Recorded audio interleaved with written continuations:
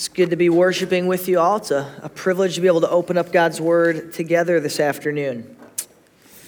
Do you ever come across a fact or maybe you hear a story that just seems a little bit too strange to be true? Like it's just a little bit unbelievable. I came across a few of these this week, and I'm going to share a couple of them with you. So most of you probably know that the nation of Israel became a formally recognized nation again in it's either 46 or 47. I knew that. What I didn't know is that when they became a recognized nation again, they asked Albert Einstein to accept Israeli citizenship and to be their president. If you would have told me that last week, I would have argued emphatically that you were crazy, that there's no way that that was true, because I don't know why I didn't dig too much into it. I don't know why they would have asked Albert Einstein to be their president, but they did. Did you know that Adolf Hitler, Benito Mussolini, and Joseph Stalin, some of the most wicked and murderous tyrants this world has ever known, were at one point nominated for a Nobel Peace Prize? Again, crazy, but it's still true. You can Google it and look it up. Just because something sounds strange, unbelievable, unfamiliar, doesn't necessarily mean that it is not true. Daniel chapter 10 is one of the strangest passages in the Bible. It's strange because it provides us with a glimpse into the activity of angels and demons. And it can be a tricky passage, but it was placed in God's Word. And so we need to do the work to study it, to wrestle with it, and be shaped and transformed by it. So this text is going to expand on a topic that isn't often directly addressed in Scripture, outside of just a handful of passages. There is more than the physical world around us, though. More than just what we see with our eyes. There is an unseen spiritual world. And though it may seem strange or unfamiliar, it is still a reality. Daniel chapter 10 is a little bit like taking the red pill from the Matrix, because it kind of shows you what the world is really like, what we can't see, and what's hiding behind the curtain.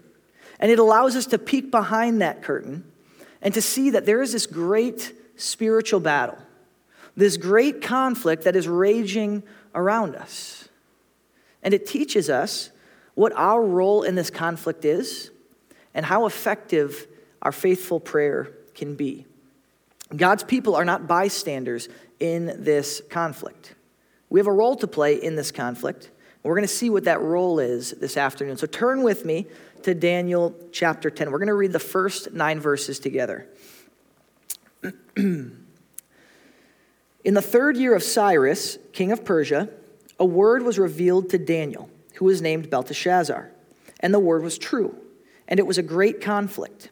And he understood the word and had understanding of the vision. In those days, I, Daniel, was mourning for 3 weeks. I ate no delicacies, no meat or wine entered my mouth, nor did I anoint myself at all, for the full 3 weeks. On the 24th day of the first month, as I was standing on the bank of the great river, that is the Tigris, I lifted up my eyes and looked, and behold, a man, clothed in linen, with a belt of fine gold from Uphaz around his waist. His body was like beryl, his face like the appearance of lightning, his eyes like flaming torches, his arms and legs like the gleam of burnished bronze, and the sound of his words like the sound of a multitude. And I, Daniel, alone saw the vision. For the men who were with me did not see the vision, but a great trembling fell upon them, and they fled to hide themselves. So I was left alone and saw this great vision, and no strength was left in me. My radiant appearance was fearfully changed, and I retained no strength. Then I heard the sound of his words, and as I heard the sound of his words, I fell on my face in deep sleep with my face to the ground. So this is the final recorded vision of Daniel. And it came to him in the 3rd year of Cyrus's reign. So the exile at this point has been over for 2 or 3 years. The rebuilding of Jerusalem is already underway again at this point. But this vision that Daniel gets, it depicts this great conflict, a war on a massive scale. And we're going to get to the human side of that conflict, the main content of the vision, in chapter 11 next week. And we're going to see some of the details of this from the human battles from the time of Persia all the way to the time of the Antichrist, which is still future to us. But here in chapter 10, we glimpse a different side of this conflict. Daniel, as I said, is able to peek behind the curtain, to see things as they truly are. And what Daniel saw and what we see in this text is that there is a cosmic conflict taking place between God's servants and God and his enemies. So chapters 10 to 12, they show us where these spiritual and physical battles collide. But before we see that in full, we find Daniel engrossed in an intense period of mourning, prayer, and fasting. Daniel was in this state of mourning for 3 weeks, it says. And this is not like last week in Daniel 9 where weeks were periods of years. These are literal weeks, and the Hebrew reflects that. Daniel says it was 3 weeks of days. So this is 3 weeks, 21 days of mourning, prayer, and fasting. As to why Daniel is mourning in the first place, it's not stated explicitly, but most likely it's the sorry state of Israel at that point in history. We know that early in the book of Ezra, the king of Persia commanded them to halt their rebuilding and their restoration of Jerusalem. It could have been that command specifically that sparked Daniel's mourning here. But whatever that reason may have been, Daniel is mourning. He's seeking to understand the difficult situation and station that Israel is currently in. Verse 12 tells us that. We'll get there in a few minutes, but it says that he was seeking to understand. He was seeking to humble himself before the Lord. And if you remember back in chapter 9, we saw that even as Daniel was praying for the restoration of Israel, what he was ultimately praying for was God's glory to be established. And I think we can safely assume that that's the case here. Daniel wants to understand how and when God's glory will be demonstrated through the restoration of his people back to their former glory, back to what they once were. This morning, though, it's not a pity party for Daniel, right? He's not just, woe is me, woe is us, things are so bad, why is it like this? His mourning stirs him to greater focus in prayer. It drove him even to fast from some of the luxuries and the nice things that you and I might use to distract ourselves from frustration and hardship. He didn't eat the choice food. He didn't drink wine. He didn't pull out his essential oils and anoint himself with oil. He was fasting from all of those niceties and those luxuries. And he did so in order to focus entirely on seeking God's face in prayer. Now, I think it would be wrong for me to stand up here and say all of you have to fast or you're in sin. The Bible doesn't command fasting, but I do think it's appropriate to say that at least occasionally, I think we should fast. It is for our benefit to fast. It's voluntary, but there's great benefit. And to say that, more than I need food, I need to seek God's face. More than I need nourishment for my body, I need to feast on the Word of God. I need to focus on Him entirely. And here, I don't even think we're seeing a total fast either from Daniel. He's not totally fasting from food. He fasted from the delicacies, from the wine, from the oils. He's fasting from specific foods and luxuries.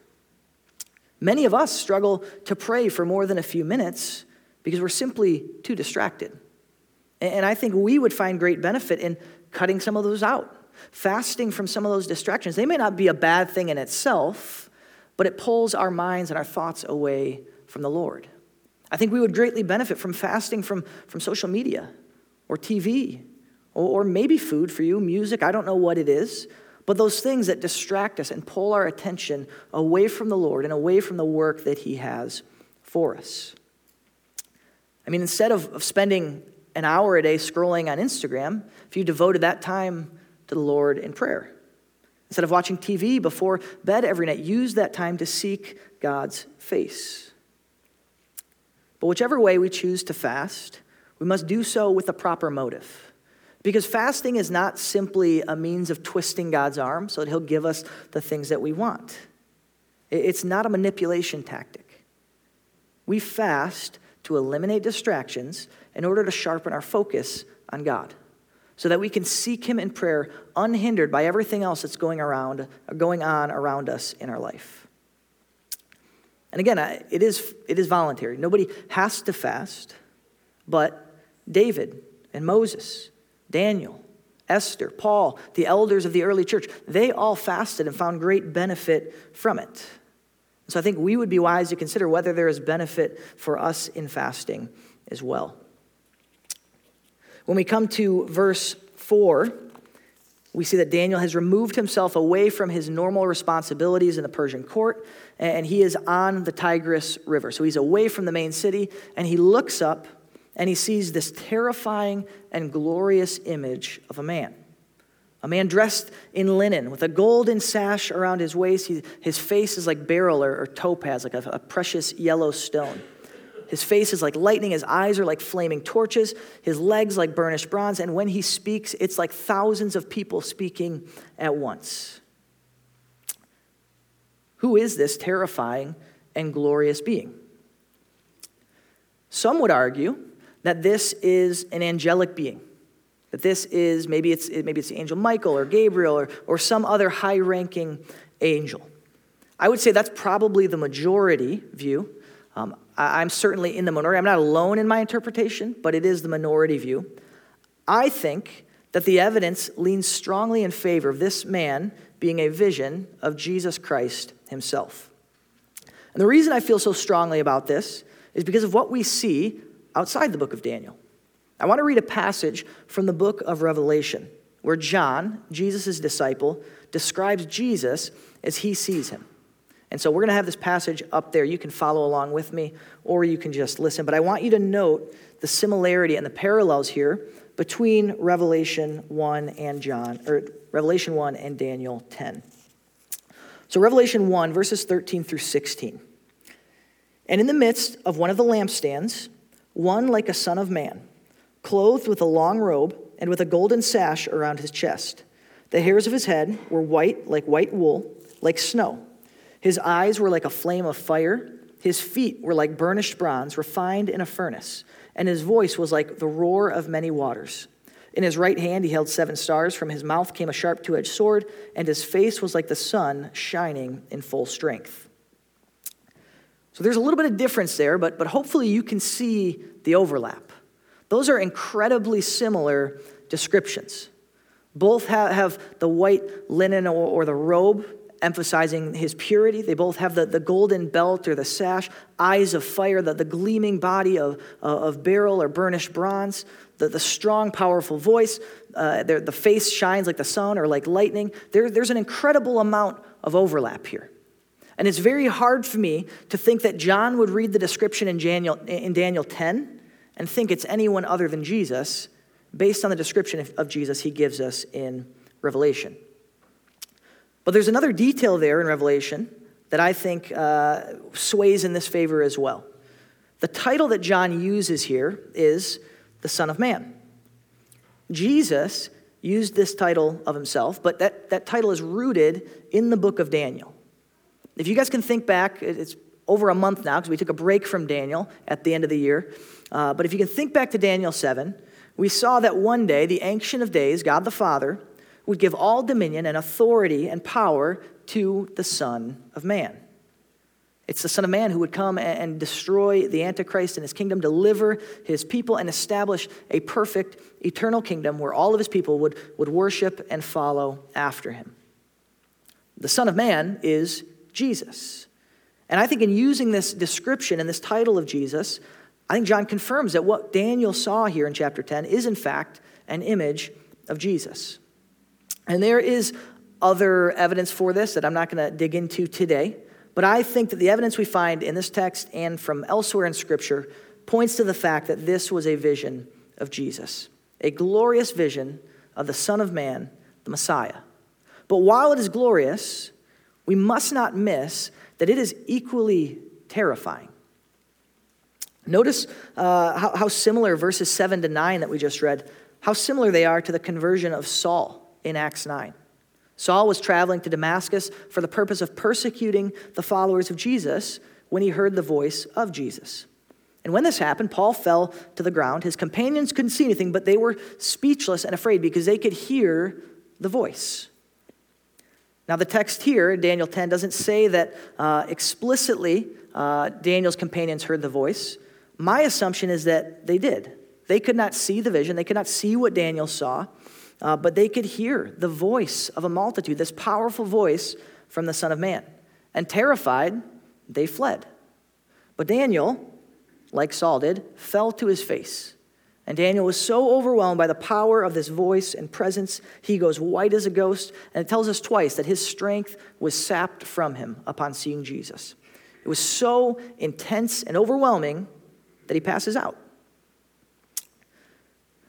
Now, I've often heard from non-Christians, and unfortunately some who call themselves Christians and even pastors, that they love the God of the New Testament and they dislike the God of the Old Testament. And they talk about him as if they're two different gods.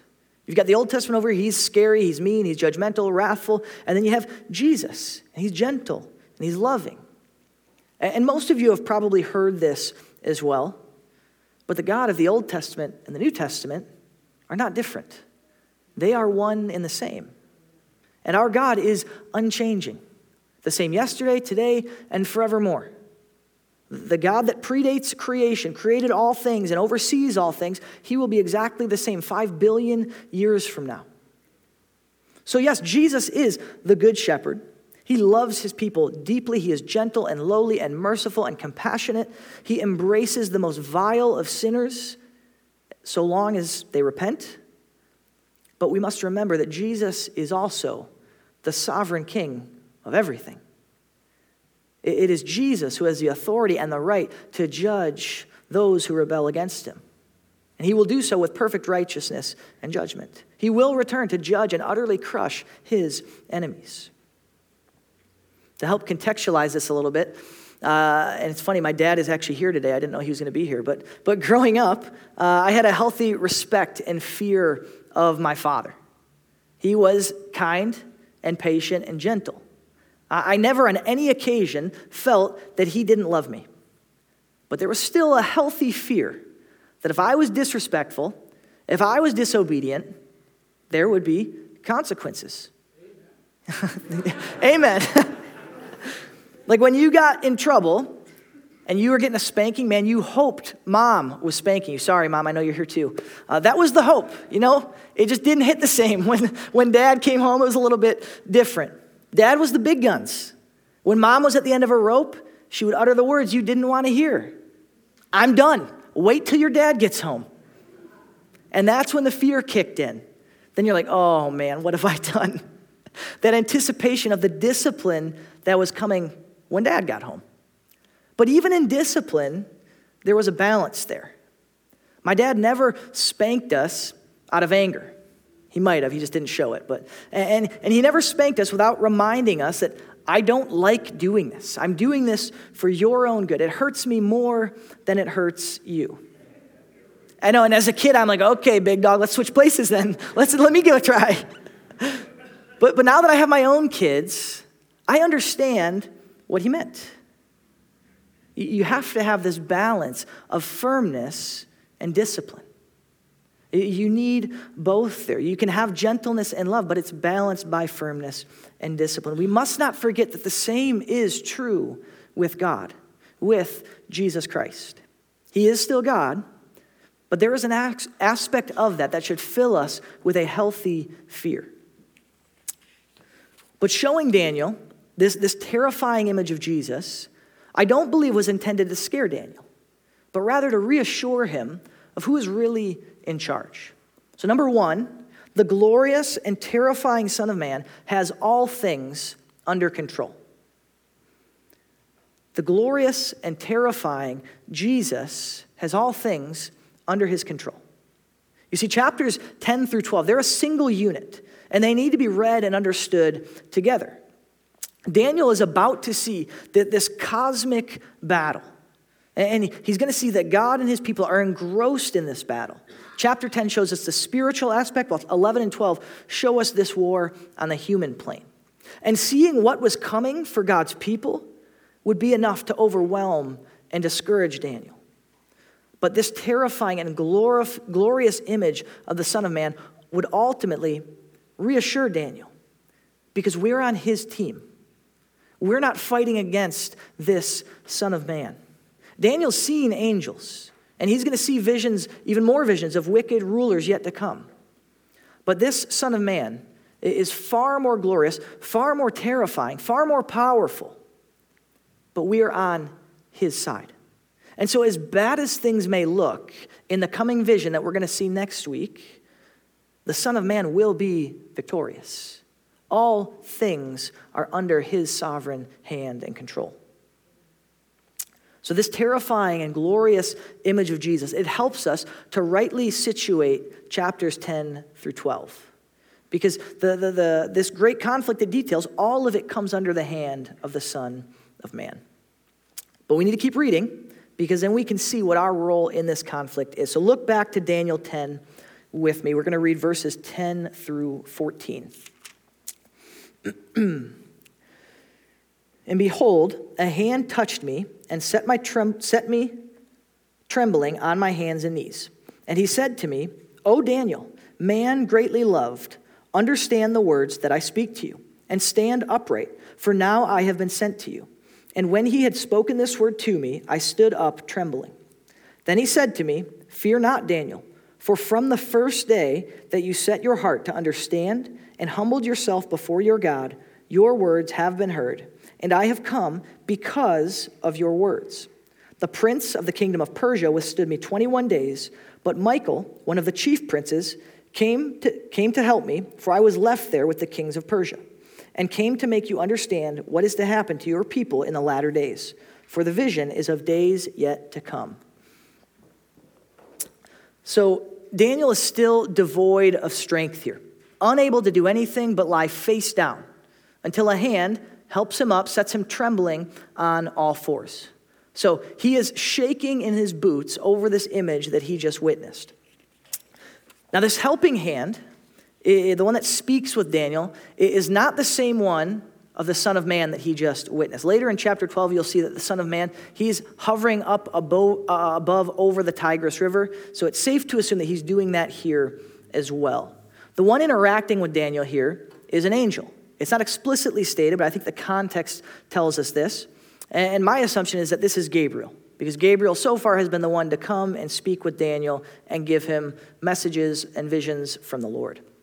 So Gabriel reminds Daniel, you are greatly loved. You are treasured by God. But he says, Daniel, you got to stand up because I have a message for you. And with Gabriel's encouragement, Daniel, still trembling, finds the strength to stand up. And then Gabriel tells Daniel that it is because he set his heart to understand and because he humbled himself that Gabriel has brought this message in the first place. So there's two things worth noting here. Probably more than that, but I'm going to note two. First, the implication of Gabriel's words are that if Daniel hadn't prayed, Gabriel would not have come to bring this message. So Daniel's prayer is influencing the course of action taken by the angel Gabriel. The second thing worth noting is the delay in answering Daniel's prayer, because something different is going on here compared to chapter 9. In chapter 9, Daniel prayed, and from the moment that he prayed, word was sent, and Gabriel came immediately to bring him a word from the Lord. But here, Daniel's been mourning, praying, fasting for 3 weeks, and has not heard anything from God. But now, 3 weeks later, Gabriel shows up. He says, oh, hey, don't worry, God heard you 3 weeks ago, and I'm here now. So, what gives? Why a 3-week delay this time? This is where we start to kind of peek behind the curtain. We get a glimpse of the things that we don't see with our eyes. Believers affect the outcome of spiritual battles and the activity of angels. But we'll see as well, angels and demons also affect human affairs as well. Gabriel was struggling against the prince of Persia. He struggled against him for 21 days, the same amount of time that Daniel had been praying. And then Michael, one of the chief princes, one of the highest ranking angels that we see in Scripture, arrives to help him.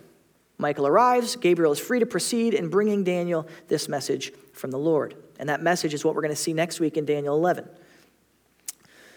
Here, there are some truths that we find that might sound a bit strange, but we need to recognize that they are true because they are in God's word.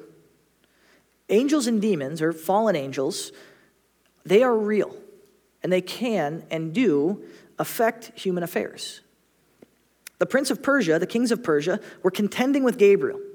Gabriel is an angel, a very powerful angel, much more powerful than you or I. Usually when somebody sees an angel in Scripture, they fall on their face or they run away in fear. They are so much more powerful than us, but this prince of Persia is contending against them. That tells us that the prince of Persia here is not a man. This is an angelic being, just like Gabriel. It's a powerful fallen angel. Since Persia was the world's superpower, it may have been Satan himself in this instance. But whether it's Satan or another fallen angel, what we see is that they hold a measure of authority and association with the kingdom of Persia. Fallen angels have sway and influence with human rulers and the nations that they rule. And this is not only true of wicked nations. For later in the passage, we're going to see that Michael was the prince over Israel. He was an angel that God had sent to fight on their behalf. In Revelation, you see that even local churches have an angel that is associated with them and oversees their ministries and what they are doing. So it might be difficult for us to wrap our heads around this with too much clarity because the Bible doesn't tell us the specifics of how the spiritual realm of angels and demons intersects with the physical realm of humanity that we live in. All we really see is that they do influence one another. And that's really what Daniel sees here. To go further than that is just to go past what the text tells us. And you can get into some crazy stuff there. So we're not going to go further than that. Chapter 11 is going to show us the physical battle and the persecution coming for God's people. But here we learn that this battle and persecution is not merely physical. God's people are engaged in a war that extends past the physical and into the spiritual. So number 2, God's people are engaged in a cosmic conflict that is both physical and spiritual. Daniel shows us there's this cosmic conflict raging around us that we can that affects us, that we can also affect. Fallen angels shape and influence wicked leaders to pursue their goal of harming God's people, of opposing his plans. Right? So God's people, we face regular opposition and persecution, but this opposition is not merely human all the time. There are times where it may be satanic or demonic powers that are opposing the work in Christ's church. But that reality should not cause us to tremble with fear. And Gabriel does not drop this revelation on Daniel without the promise of hope and help. Read again with me. Let's take a look at the final verses of our passage. It'll be Daniel 10:15 through 11:1.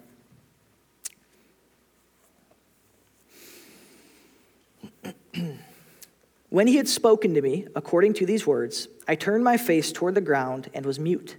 And behold, one in the likeness of the children of man touched my lips.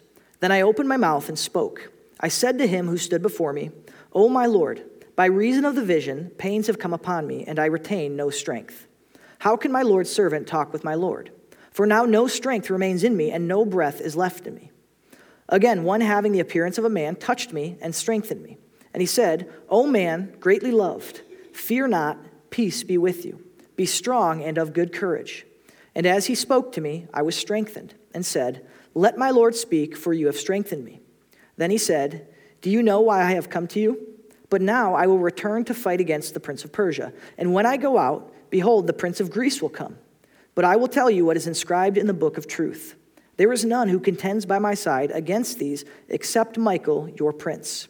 And as for me, in the first year of Darius the Mede, I stood up to confirm and strengthen him. Daniel is still reeling from his vision of the Son of Man. And upon hearing these words about this great conflict and the prince of Persia, he looks down and he is silent. He still does not have the strength to even speak.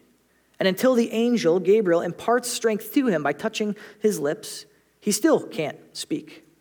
When he does speak, though, it's to tell the angel, hey, you know what, we can't even have this conversation, right? I'm still so overwhelmed and shocked by this vision that I saw, I can't even hear the message that you brought to me. And then in verse 18, Daniel, once again, is strengthened by the angel. We're seeing a pattern here. Daniel continues to receive strength from Gabriel. And we've learned a lot about how angels operate. We see that they're engaged in this spiritual battle. We see that they can influence humans through leaders of world powers, but they can also affect individuals like Daniel. I wouldn't say that you should expect this all the time, or probably ever. I don't know that I've ever been strengthened by an angel, but they can affect individuals. They can give strength to believers. In the first chapter of Hebrews, it tells us that angels are ministering spirits sent out to serve believers. The last chapter of Hebrews tells us that some of us may have even entertained angels as we've shown hospitality without ever even realizing it. The unseen realm of heavenly and angelic beings is not as far off as we often assume. And so Daniel here receives this strength in order to hear the message. But Gabriel's pressed for time because he has to return to the fight against the prince of Persia. And once that fight is over, he's going to have to fight against the prince of Greece. So demonic authority and influence in human affairs wasn't restricted only to Persia. It continued with Greece, the next major world power. If you can think all the way back to chapter 2, the very beginning of Daniel, we saw how this progression of earthly kingdoms will continue to rise and fall until Christ returns to establish his kingdom. And I think that's kind of what we're seeing here as well, that this cycle of world powers is spurred on. It's spurred on by satanic and demonic authority and influence. And this spiritual conflict is going to continue alongside the human conflict we'll read about next week until Christ comes back. But the point of bringing knowledge of this conflict to show Daniel, bringing knowledge of this conflict was to show Daniel what is inscribed in the book of truth. The book of truth is figurative language that describes God's plan for Israel and for the rest of the world as well. It's God's history book that has already been written. The angel's going to show Daniel this great conflict, and then in the end, he pairs this promise of truth with another encouragement. And he says that no one fights by my side except for Michael, the prince of Israel. I say that that's an encouragement. I don't think the implication is to say that, hey, we're outnumbered here. We're going to lose this fight. I think it's to say that nobody else is needed. I think that Gabriel's telling Daniel, hey, you're in good hands. God has sent Michael and me to fight on your behalf. And then the final verse, chapter 11, verse 1, should really be included with chapter 10, because in my opinion, it's another example of Michael and Gabriel's victory over the prince of Persia. And I want to be clear here too. This is my opinion. The Bible doesn't say this explicitly. This is Pastor Garrett connecting some dots and some threads here. Gabriel stood up to confirm and strengthen Michael in the first year of Darius. And remember, we said a while back, Darius and Cyrus are two names for the same person. So the first year of Darius is the year that the exile of the Israelites ended. They were allowed to return home. So it seems to me that there was a spiritual battle surrounding that event, that demonic powers sought to prevent God's plan from coming true, his promises from being fulfilled, because to do that would make God a liar. But I think what Gabriel's saying here is that, hey, we fought on your behalf and we prevailed over them because God's plans do not fail. And so they were able to return back to Jerusalem. So this book of truth, it shows the end of the story. It shows that the final triumph, or it shows that there will be final triumph of God over his enemies. 11 and 12, those are going to be the bulk of Gabriel's message. And they're going to show that this great conflict is already won. It's already been decided. That's number 3. The outcome of this great conflict has already been decided. So we see this strange spiritual war that we are involved in. But it promises us that even though this battle carries on, victory is guaranteed. because we're on the same team as the glorious and terrifying Son of Man. Satan and his fallen angels, they are powerful, more so than us. But their power is nothing compared to the Son of Man. At no point can God's enemies do any more than he allows. This spiritual conflict does not imply in any way that God is not powerful enough to quell that rebellion of his enemies. God could snap his fingers and it would be done in an instant.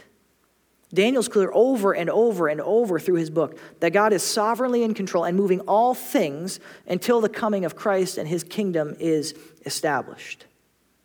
The end is written. But in his wisdom, God allows this conflict to persist for a time.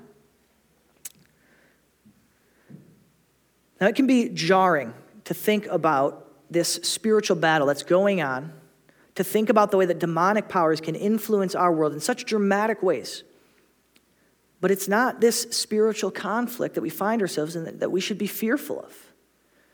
Daniel's fearful, he's trembling, but he's never trembling at spiritual powers. He's trembling at the awe and power of the Son of Man. He is greater. He is more terrifying. He is more powerful and more glorious than any demonic angel, demonic or angelic being. And those of us who have trusted in Jesus, we look to the Son of Man with hope and with gratitude because we know he is coming and he will finish this conflict once and for all. So, what do we do with a text like this? There's a lot of cool information, but what is this? How does this shape us today as believers? There's this battle that's going on that we can't see anyways, and Jesus is going to win it in the end, so why does it matter? What is our role in this conflict? I would say that our role in this conflict is prayer. That is what we see from Daniel. And so our big idea today is that Christians wage spiritual war through faithful and devoted prayer. Christians wage spiritual war through faithful and devoted prayer. And I want to be careful and clear with this, because some people get crazy when you talk about spiritual warfare and things like that. Daniel was not praying about angels. Daniel was not praying for God to send more angels into battle, into the battlefield. He wasn't saying, hey, God, send Michael to punch Satan in the mouth. That's not what Daniel's doing. How was Daniel praying? Look at verse 12. He set his heart to understand God's plans and humbled himself before God. Daniel was mourning over the state of Israel. We saw in chapter 9 how he was praying faithfully for the restoration of Israel so that God's name would be glorified. I think it's a safe assumption that he's praying the same way here. This is the heart of his prayer. He's mourning the current state of Israel and asking God to restore them. So Daniel's faithful prayer for God to accomplish his plans is what affected this conflict between the Lord's angels and the Prince of Persia, God's enemies. So our job as Christians is not to worry about these unseen battles between good angels and bad angels, but knowing the reality of this conflict and the power of God's enemies, it should provoke us to more focused and faithful prayer. I mean, think about it. As Christians, we seek to carry out God's will and God's commands. We long to see his name and his glory established across the earth among every nation. God has given us the task of doing that in the Great Commission. But there is an enemy who is far more powerful than any of us that seeks to oppose that work. And if that's the case, what other recourse do we have but to come to the Lord in prayer? To plead with the Lord to strengthen us, to encourage us, to embolden us to actually go and accomplish his will and plan. The way that we contend against these opposing powers is through faithful prayer. That is our weapon in this fight. And this is exactly what Paul says in Ephesians 6. He tells us to put on the armor of God to stand against the schemes of the devil because we do not wrestle against flesh and blood. He's saying we don't wrestle against physical enemies, but against rulers and authorities and cosmic powers and spiritual forces of evil. Every one of those titles refers to satanic and demonic powers. So this is not just a weird Old Testament thing. This is true in the New Testament as well. And after explaining that we need to put on the armor of God, the next thing that Paul does is he says, pray at all times with prayer and supplication, interceding for the saints, praying, praying, and praying, and praying. What we see in Daniel and later in the book of Ephesians is that our role in this spiritual conflict is faithful prayer. God's people are the vehicle through which he carries out so many of his plans. And we have been called to faithfully follow and obey him. He's tasked us with going to the nations to make disciples across the earth. That is our primary task. But there is an enemy that seeks to devour us, to destroy God's people, to prevent God's promises and plans from coming to fruition. And if they are that much more powerful than us, how foolish is it for us to attempt these tasks apart from dependence on the Lord in prayer? Church, we are not strong enough on our own to contend with this enemy. And that is why prayer must be the foundation of everything we do here as a church. That is our weapon to contend against demonic powers and satanic powers. Daniel longed for the restoration of Israel so that God's name would be glorified. And that desire led him to faithful and fervent prayer. And in turn, that prayer was affecting a spiritual battle that he had no idea was even taking place at the time. When we started Redemption Bible Church, I guess when you started Redemption Bible Church, because I wasn't here at that time, we said, though, that it was because we love this community. And we want to see it transformed by the power of the gospel. And I think all of us would still say that. But does that desire to lead you to pray for it as fervently as Daniel prayed for Israel? If it doesn't, can we really say that's our desire? Church, we must pray because prayer is effective, and there is an enemy that wants anything except the gospel to take root in this community. And if we desire the gospel to take root in the community, we have to be a people of prayer. We must cry out to God daily, asking him to use us to proclaim the gospel and transform lives. Pray for wisdom and courage and boldness, opportunities to share the gospel. Pray diligently, fervently, daily for God to cause our efforts to succeed and for him to lead people into faith and salvation. This kind of prayer that faithfully longs for and asks for and pleads for the fruition of God's plans, that is how we wage war on the enemies of God.